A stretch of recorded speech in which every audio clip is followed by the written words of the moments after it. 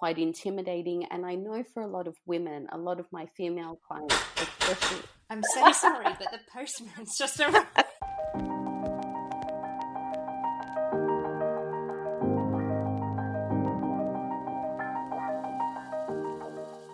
Hello and welcome to episode 3 of the podcast, of series 5 of the podcast. I'm your host, Lucy Lucraft, and in this week's episode I am talking to Ingrid from Deck and Dash. Ingrid is a lawyer, she's a legal consultant. She now works primarily with small businesses, indie businesses, helping them navigate the legalities and the murky legal world. I met Ingrid when she did my podcast workshop. I did one about this time last year at my house. It was a bit of an experiment and worked really well, and everybody who came started their own podcast, and I thought I would do more, but then I got pregnant and life kind of got in the way, and you know what it's like. But I think I'll do some more whenever social distancing is over. Anyhow, in this week's episode, we chat all about some of the juiciest stuff. I found it really, really helpful, and I hope you do too. We talked about contracts, T&Cs, deposits, ways to protect yourself and your business.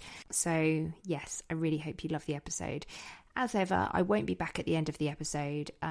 If you listen long enough, you'll hear an IS. I pop that at the very end of the episode for anybody that listens long enough. But I won't be back at the end of the episode. So if you like it, please share on social media. Please rate, review. Links to everything that we discuss are always in the show notes. So just head straight to the description and you can get wherever you need to. Enjoy the episode. For the purpose of anyone who doesn't know who you are, Ingrid has the podcast All the Business Bits alongside, well, you introduce yourself. Who are you? I'm Ingrid and I am a lawyer. That's, I guess, my first job per se. So I run a legal consulting business called Deck and Dash Legal Consulting. And what I do is I work with small business owners and freelance on the legal bits that you need to have in place to run a business. So contracts, agreements, terms and conditions, being GDPR compliant, all the way through to, employment agreements when you're ready to take on people, and funding, the agreements you need around, shareholder agreements and all that. So the contract side and the written side of being legally compliant is what I help people do. And I get to work with just such a fun and exciting range of clients who are about to start a new cool thing or are stepping away from employment and into freelancing, and really help them move into that space and be protected in the best way. So that's the primary thing I do. And I also run, so in doing that, I'm seeing all these small business owners and freelancers who have these amazing ideas and are brilliant in what they do, but don't always know all the other bits of running a business. So the marketing stuff, the finance stuff, the legal stuff, the accounting stuff, all the other bits outside their genius zone. So I run the podcast, All the Business Bits, and a Facebook group with the same name.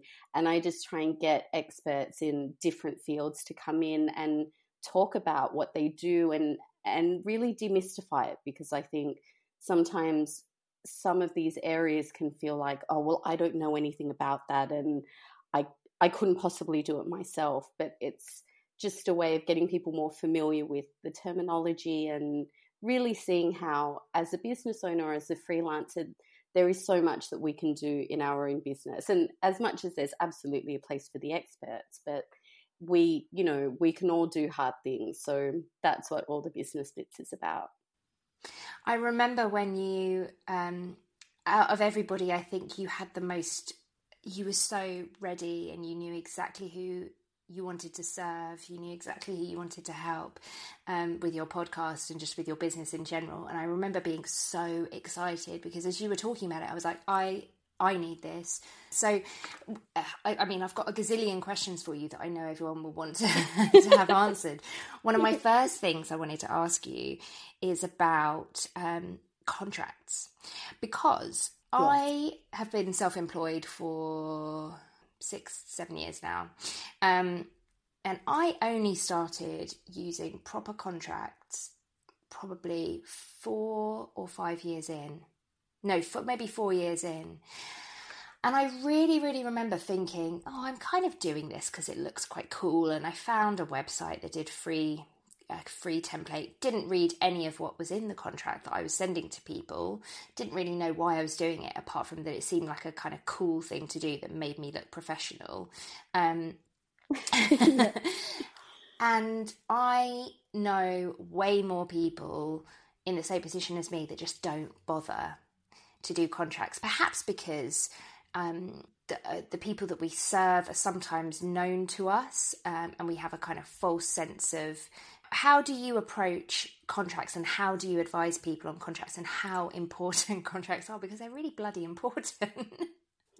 They are. And look, there's absolutely no judgment around not having one, because I think so many of us, and this is me as well, I started my business almost accidentally, in that I wasn't actually intending to start a business. I was literally helping my friends who were starting businesses with their legal documents, and I wasn't taking payment or anything. I was just helping out some of the mums that were in my mum bubble, essentially, who had these amazing ideas, and I was drafting up these documents for them.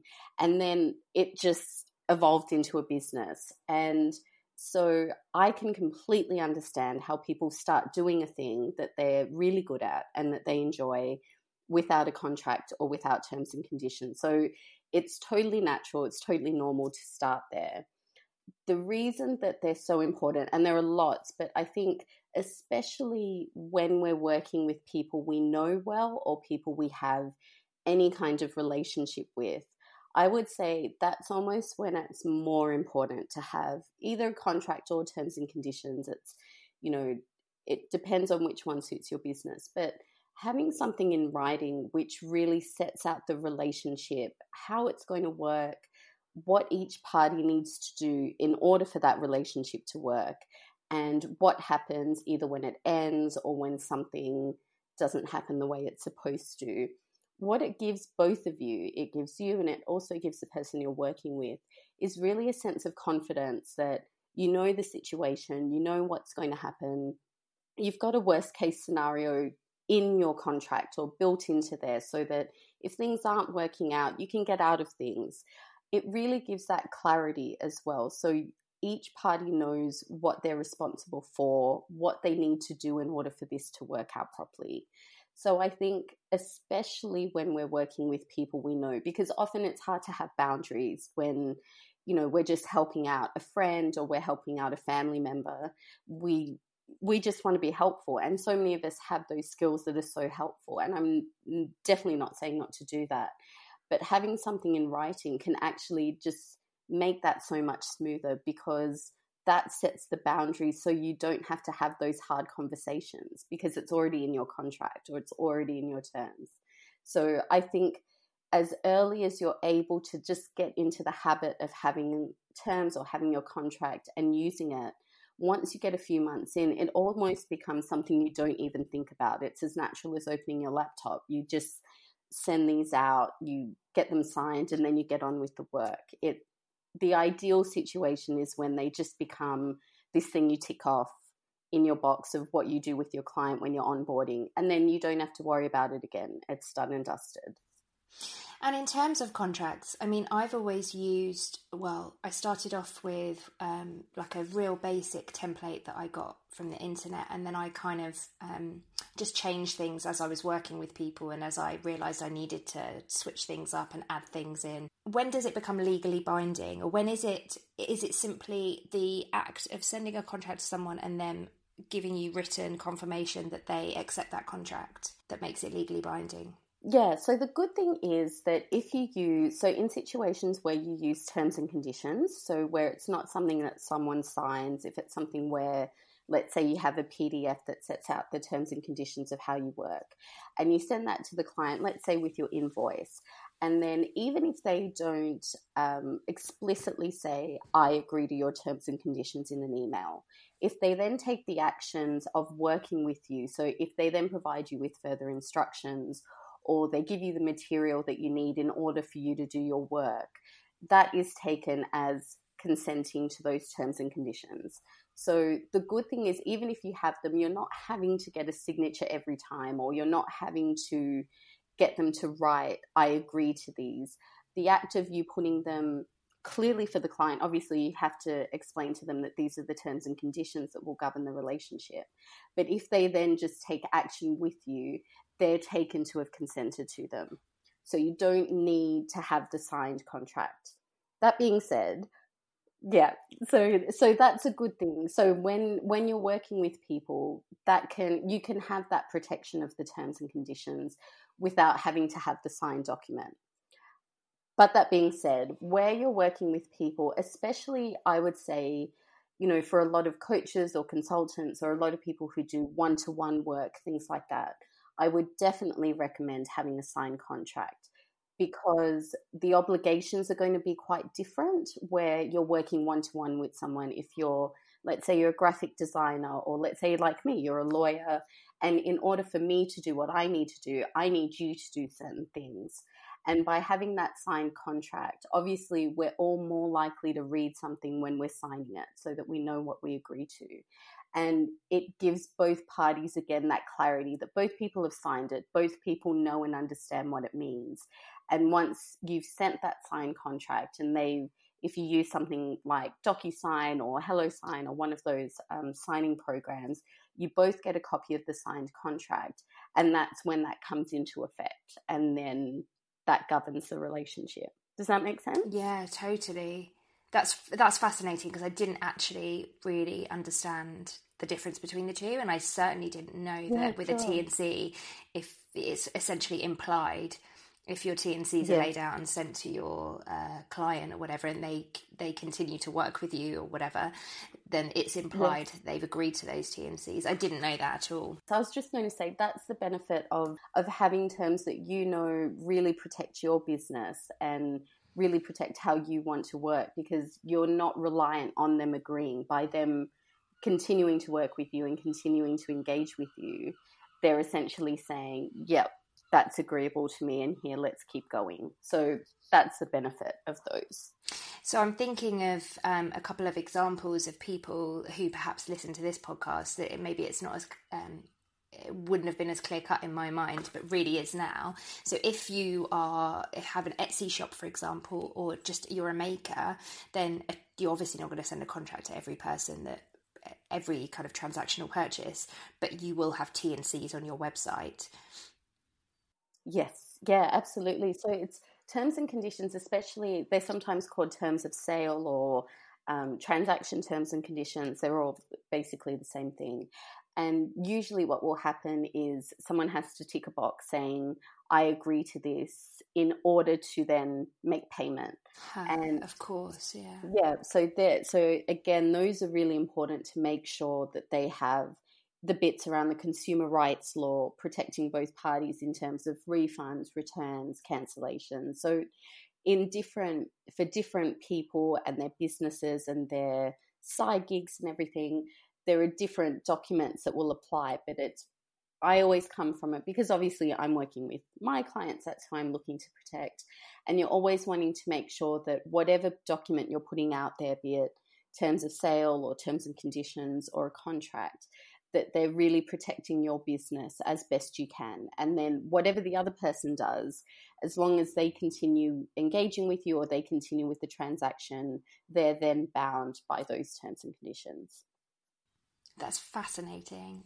And the thing that I find the most interesting is that I am someone who's, I don't know, would you call me an intermediate professional and level of self-employed? I've been doing it a fair old amount of time.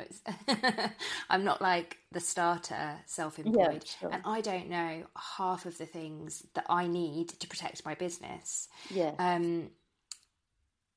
Because there's so much noise out there, and it's also incredibly easy to just start. And like you were saying, a lot of people. So another thing that I think probably this conversation leads quite nicely onto is invoicing.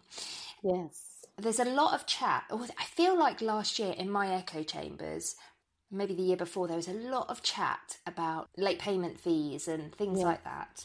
Actually, to be honest, it wasn't even in my echo chamber. I'm probably thinking more about, from a journalistic point of view, that there are bodies that can help you enforce late payment fees. Anyway, I have never really done anything with late payment apart from always put in my contract a surcharge for late payment. I've just always put that in. Mm-hmm. And normally, if I just remind people of this when they've taken a long time, they just pay. I've never chosen to add on the late payment fee. Yeah. It's just always served as a bit of a stick. Yeah. I know people who use the carrot approach and give you a 5% discount if you pay early. And I wonder, with invoicing, what do you see the kind of biggest pitfalls and misinformation and things that you would always say to your clients, please make sure you put this in, for example? So yeah, the question was kind of a bit long-winded, sorry. It's just just okay. Tell us all of your secrets about invoicing, the things that everybody needs to do.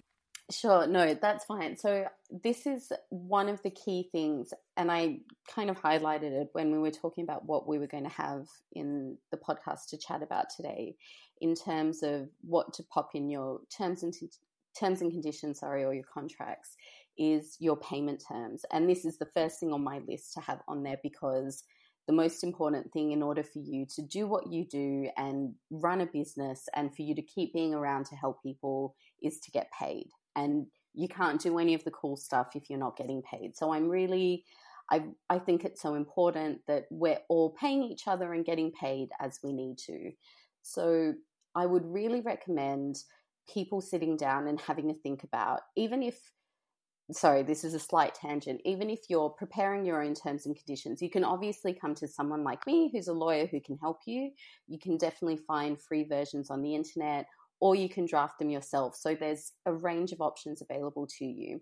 But where I would get you to start, whichever option you're going to choose, is to sit down and work out your payment options. And what I mean by that is, how often do you need to get paid? Let's say it's a regular client. If you have them on retainer, for instance, how often do you need to get paid in order for that to work for your invoicing and for your cash flow? Or if you're doing, one-off work for clients, is it a 7-day payment period that will work for you? Or is it a 30-day period that will work for you? Or 60-day, whatever it may be. You need to work out, firstly, what's going to work for you and what's going to keep you getting paid in a way that's sustainable for you. That is the most important place to start. And I'm going to come to the legal bits, obviously. But it's really important for all of us as business owners, as freelancers, to understand what we need in order to be able for our payment terms to work. Because what I'm finding is a lot of people think, oh, I'll put in 30 days because that's what other people find more convenient, or that's what is easier for other people. But actually what they need in their business is a 14-day payment period, or it may be that they're working on a retainer basis and they need to know, before the month begins, they need to know if they're going to get the work that month. So it might be a 7-day payment period before the beginning of the month. So whatever it may be, just sit down and have a think about how you can structure your payment terms so that it is working for your business. So that's the first step. And then from there, we can work out how to put that into the terms and conditions so it's clear to the other side when they need to pay you. So how long from the invoice date they need to pay you. And then what happens if they don't. So I recommend to a lot of my clients, and I know that for some people, for instance, for some creatives and for makers, this might not be suitable, this might not be appropriate. But for a lot of people who do consulting work or freelance work where you're providing a personal service, I really recommend thinking about a non-refundable deposit and having this in your terms and conditions. And to be honest, there's not one client who is a personal service client who I've talked to about this who doesn't end up doing it, because it really is important in terms of making sure you're getting paid what you're due. So think about, and there's no, I guess, right amount. It can be, for some people, a 30% deposit is suitable. For some people, it's a 50% deposit. It'll really depend on your services and how much your services are charged at. But really think about in order for people to book your time, which is valuable, and in order for you to make those arrangements, how much do they need to pay you to book you in, or to have your attention for that period of time? So having that deposit amount come in before you've even started any work, before you've invested any of your time into the project. And then other ways you can do it are to have staggered payments throughout the project. So a lot of the issues around not getting paid is that we're doing the work and then we're handing over the work and then we're waiting for the payment to come through. And for a lot of people, and this is not in any way to say that people who purchase from us don't want to pay us, but things get busy, things get hectic, things get forgotten. And once they've gotten what they've needed, it's really easy for people to forget about the payment part. It just falls off their radar and it's not a priority. Whereas when you're getting paid throughout the course of the project, that way when you get to the end, it might be that there's only 20 or 30% remaining to be paid in order to get the finished product. So really think about how you can break up payment structures so you're not sitting at the end having done all this work and then having to chase in order to get paid. That's the second step. And then the third step is, what is the incentive for people to pay you on time? And like you said, some people go the carrot route, which is to offer the incentive option. What I tend to go with, and maybe this is being the lawyer in me and we're more stick people than carrot people, but I very much go down the route of the payment. So if it's a late payment, then what happens if they don't pay on time in terms of interest that you're entitled to charge and the late payment fee. The good thing about having these in your contract or your terms and conditions is you don't have to charge people that. And like you say, Lucy, you've got it there, but you've chosen not to use it. But you're making that choice. That's your discretion to do. And that's what I think it's really important for business owners to have. We have that choice. And it's the same for me. I have an interest charge in my contract, but I've never utilized it because I've not needed to, but I have it there in case I ever need to. So it's really important to use the law. And that's something that legislatively you can charge the late payment fee and the interest. You're allowed to do that legally. So if you can do it legally, you should have it there in case you need to. So I would definitely think about incorporating the late interest fee and the late payment charge into your terms so that you've got that in if you need to nudge people into payment or if you need to remind them and in order to get paid on time and as you're due. So they're kind of the things I would really recommend thinking about. And then the final thing I would say is, what happens if people aren't paying you? So have you held back enough work at the end of a project that they're not getting everything and running away? Or if you're doing things, if you're getting paid throughout the project, is there a clause in your payment terms that says you can stop if they've stopped paying you? So if they're paying you, let's say at milestones, they pay you 30% at each milestone. If they've missed the last milestone and they've gone MIA, can you stop the project and it ends and, there's no refund available? So think about the ways in which you can protect the time and the effort that you're putting into a project to make sure that you're getting paid as and when you should. That is fascinating. I had not even remotely thought about deposit and the holding back a bit of work or just even, even if you don't have it in your contract, I've never even thought of it. I've never even thought of what do I do if someone runs away without paying? Yeah. And that's the thing. A lot of us, we don't think about it. And thankfully, a lot of us, will go years without needing to think about it, which is wonderful. And the thing with the terms and conditions and with the contract, and sorry, this is a tangent again, because we're talking about people doing all the worst things, but the majority of the time, you're not going to need these. You just want to have them there in case you do. It's not something that I'm saying to people, pull out willy-nilly and throw interest at everyone. It's not that at all. It's just giving you the confidence that if you ever need it, you have that option available. It's really about empowering you in your business to to have everything available that you need in order to get paid, which is just so important. As you were speaking, I was really thinking, and it was reminding me of when we met and you were telling me about your business and your podcast idea. It's that idea of empowering women.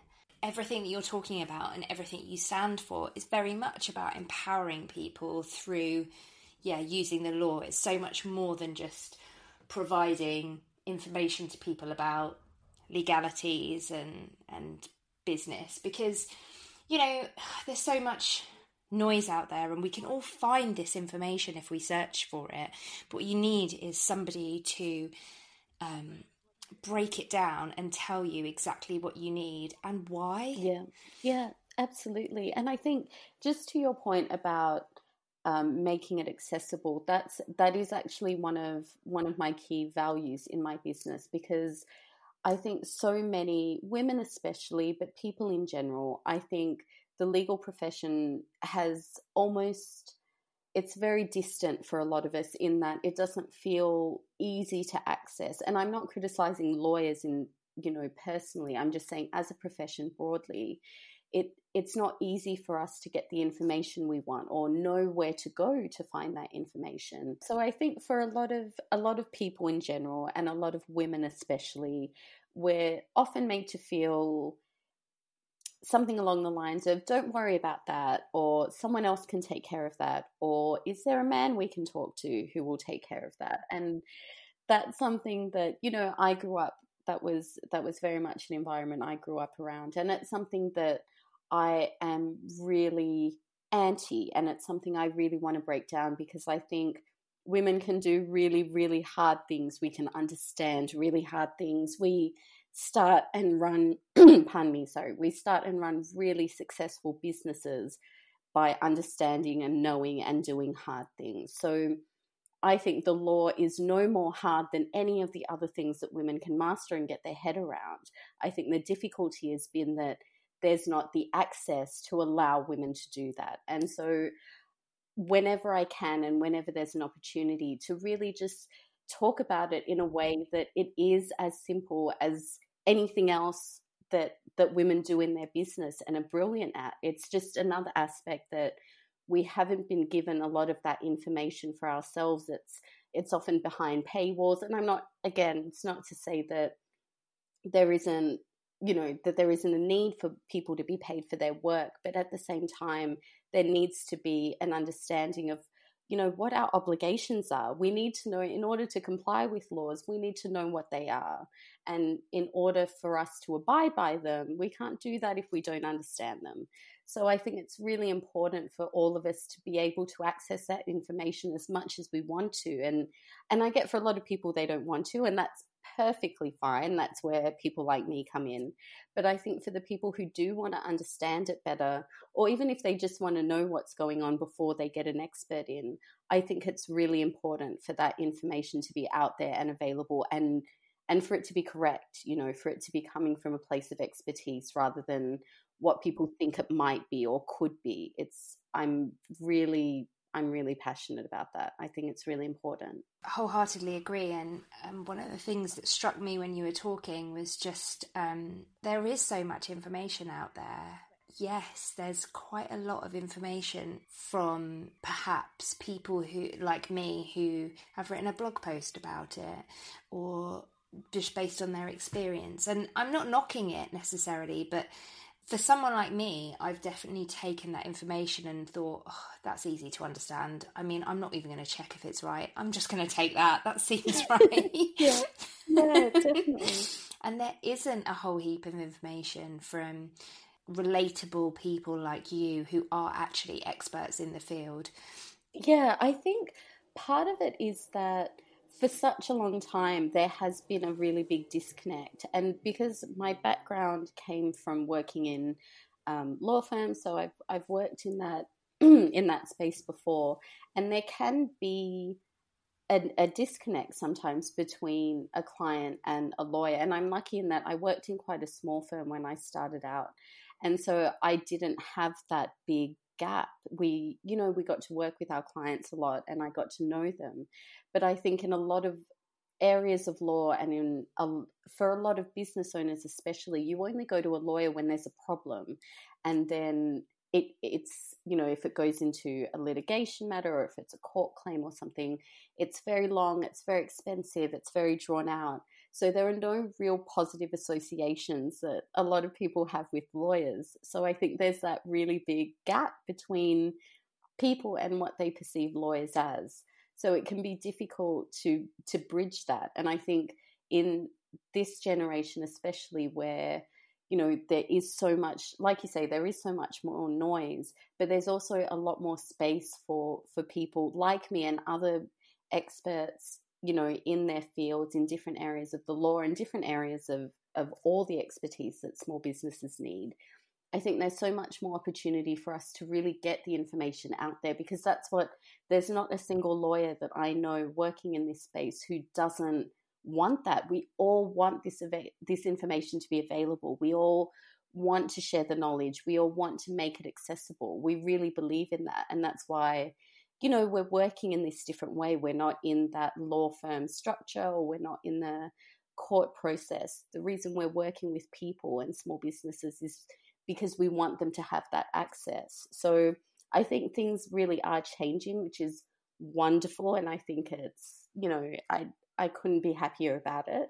But I think it is, again, a process between people who are experts using, the Instagram platforms or Facebook or LinkedIn or whatever it may be, using these other ways to disseminate information when that's not been the usual for accounting or for law or for finance advice. It's all been really far away from all of us. I think of lawyers and solicitors and barristers, and I think of TV programs. Yeah. I don't really think of lawyers in the same way as I think of my accountant, who is, someone functional who's helping me do something that I can't do myself. Or actually, but you're right, I can do it myself. I did my tax return myself this year. Yeah, right. And it was fine, I did it. Yeah. And I think that's the thing. I think it's because, and I'm not speaking for you, but I think, when we're in our business for a little bit longer and we're having to do a lot of things that we might have thought 5 years ago, well, gosh, I could never have done that. And the more of it that we do ourselves, the more we realize, wow, with the right information, I absolutely can do this myself. And I love that. I love when people find that within their business, when they think, here's a thing that I thought was beyond me, but actually I can do this and I can do this really well. I think that's like the holy grail when we have those moments in our businesses. Oh, I completely agree. I think I'd like to pivot a little bit and talk a bit more about the current climate. Because if you're listening in the future, listener, we're currently in a global pandemic. Yes. And most countries are in some form of lockdown. And so there are heaps and heaps and heaps of businesses from the start of lockdown I've seen having to pivot and shift and basically become more agile. And I can see that some people have managed to do that and others haven't. And it's not necessarily about a simple case of, oh, they can do it and these people can't. I think it's very much a case of there's an element of mindset and how can I shift my business? How can I be more agile? How can I adapt to this current climate? And also, I think there's probably an element of thinking, what am I allowed to do? Yes. Oh, and how am I allowed to change my business? Yeah, definitely. I think, so what I'm finding, I'm working with, and I'm so excited to be working with so many people who are really, like you say, who've been in a position to take this as an opportunity to pivot. And I know a lot of people can't do that, and it's not at all saying everyone should be, but I think some of us are lucky enough to be able to do that, and it is exciting. It is, it's an opportunity to do things in a different way. I think one of the things we really need to be conscious of, and this is again where as boring as it sounds to think about your legal bits, it's a way of opening up avenues that you might not have considered. When you start thinking about, doing things online and how to connect with people, having the right legal avenues to do that. So having the right terms and conditions enabled to provide your services online or remotely, having that in your terms and conditions already, that can mean that you could keep working in a way that someone who is required to be face-to-face or in person might not be able to do. So really thinking in terms of your documents and in terms of what you can and can't do, thinking about ways that you can work differently, but also really being mindful of where you need to put protections in place for you and for clients or vulnerable people especially. That's something that's coming up a lot, because for me personally, I'm working with a lot of people who are doing things that provide services to children, whether it be online or provide resources to children. And I think one of the things that we all have to be really aware of, whether we're providing that service or whether we're engaging in that service, is how are these businesses thinking about protecting our children, or how are they thinking about the best way to do this so that no one vulnerable is being compromised and things like that. So as much as this is a huge time of pivoting and changing and opportunities, it is also, and I don't want to go down a negative route, but I think it is also really important to think about how might this impact people as well? How can we make ourselves more accessible, but at the same time protect people and make sure that everyone is just as best protected as they can be? Does that make sense? Yeah, totally. It's not something that I thought about actually, but my goodness, if you're homeschooling and you're suddenly, signing up to X, Y, and Z, where is that data going? How are people protecting your children, especially if there's a video element, or where is that video going? I hadn't even thought about that at all. I mean, you kind of, like you say, you're always thinking, you always have to think of the worst case scenario, and you always have to think about protecting yourself. But for the vast majority of people, we won't end up in court. But you've always got to have that protection, and it's not really necessarily, like you say, about imagining that this is definitely going to happen at some point in your career. It's more about feeling confident every time you work with a client and not having that kind of low level anxiety of, oh, what if they don't pay me? Or exactly. Yeah, what if they sue me? What if they do this, that, and the other? Yeah, no, Lucy, you're exactly right. It's very much one of the things I talk about a lot is that once you kind of think about these things, and like you say, if you talk to someone like me and most lawyers I know, we're very worst case scenario people. So we will go to those extremes, and that's in order to provide that protection for your business. So put those things into contracts and terms and conditions so that then you're not having to think about it day to day. You're not having to worry about it because you've got all of that built in to your documents already. So it's not weighing on you. I think the peace of mind you can have, and this is even, as a service provider or even as a small business owner, when you have those contracts or those terms and conditions in place, when you've got your GDPR compliance sorted out,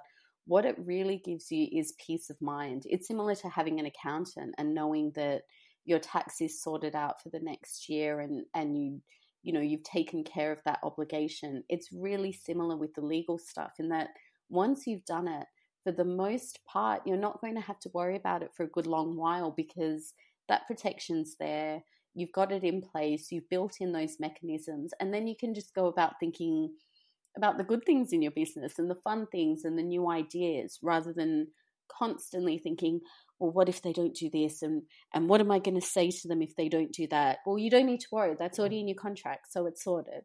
So I think it really is about that brain space and finding it. Any opportunity we can to give ourselves more brain space, I'm all for that. So it can be really, really helpful in that way. I love that. So, firstly, thank you so much for taking the time to chat to me. I absolutely love talking to you. It was brilliant. It was so interesting. I've got one last question for you. Yes, sure. and you can answer however you like. What is your signature meal? Oh, goodness. That is tricky. Okay. So there's one so I'm a lasagna girl. I make one of the best lasagnas that I've ever eaten. It is a really good lasagna, and I'm so proud of it. So I just tell people that I'm this lasagna master chef because I got the recipe from a good school friend of mine who is Italian, and her grandmother gave it to her and I stole it from her. And I think it's phenomenal. That is, I would claim that one as my signature. Nice. And what makes it so incredible? Would you dare tell us the secret ingredient? Oh, absolutely. So it's got, I think, 3 different kinds of meat. So it's pork, beef, and veal. Pork. Nice. Yes, it's so good. And then, so I actually load mine up, and this is the one thing I do slightly differently from my friend's nonna, which I don't tell them I do it differently, but I grate up, and it's because I have toddlers as well, so I grate up all the vegetables. So there is just shed loads of vegetables in there, but you wouldn't even know it. It just adds body to it and sweetness, and then there's a tiny, and this is from my father-in-law, there's a tiny half teaspoon of soy sauce in it, which I think makes all the difference. So those, with my little tweaks and with all these little cheats, it is so good. It's so good. Maybe we could get the recipe. I could totally do that. I would be more than happy to share. Do you know what? I'm going to save Ingrid's recipe for patrons only. That's their little Easter egg. That can be their Easter egg gift. Definitely. We can do that. We can do that. Thank you so much. Where can everybody find you, Ingrid? Thank you. Well, thank you firstly for having me. It's been so lovely chatting with you. I'm on Instagram, Deccan_Ingrid. My website is launching on the 1st of May, which is a little bit exciting, and that's www.deckandash, so DECANDDASH.com. And yeah, I'd love to chat. If anyone has questions coming from this or anything you want to chat through, just definitely come find me on Instagram.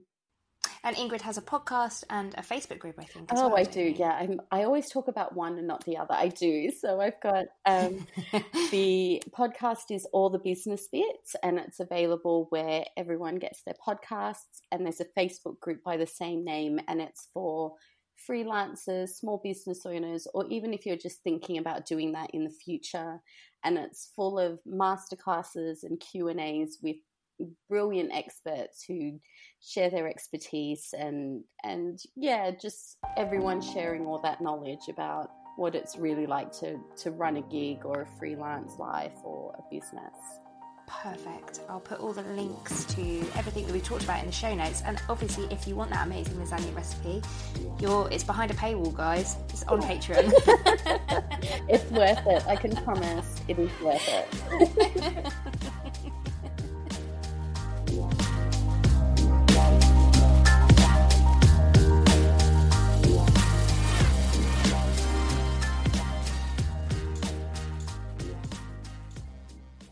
Should we say bye? Bye. Bye.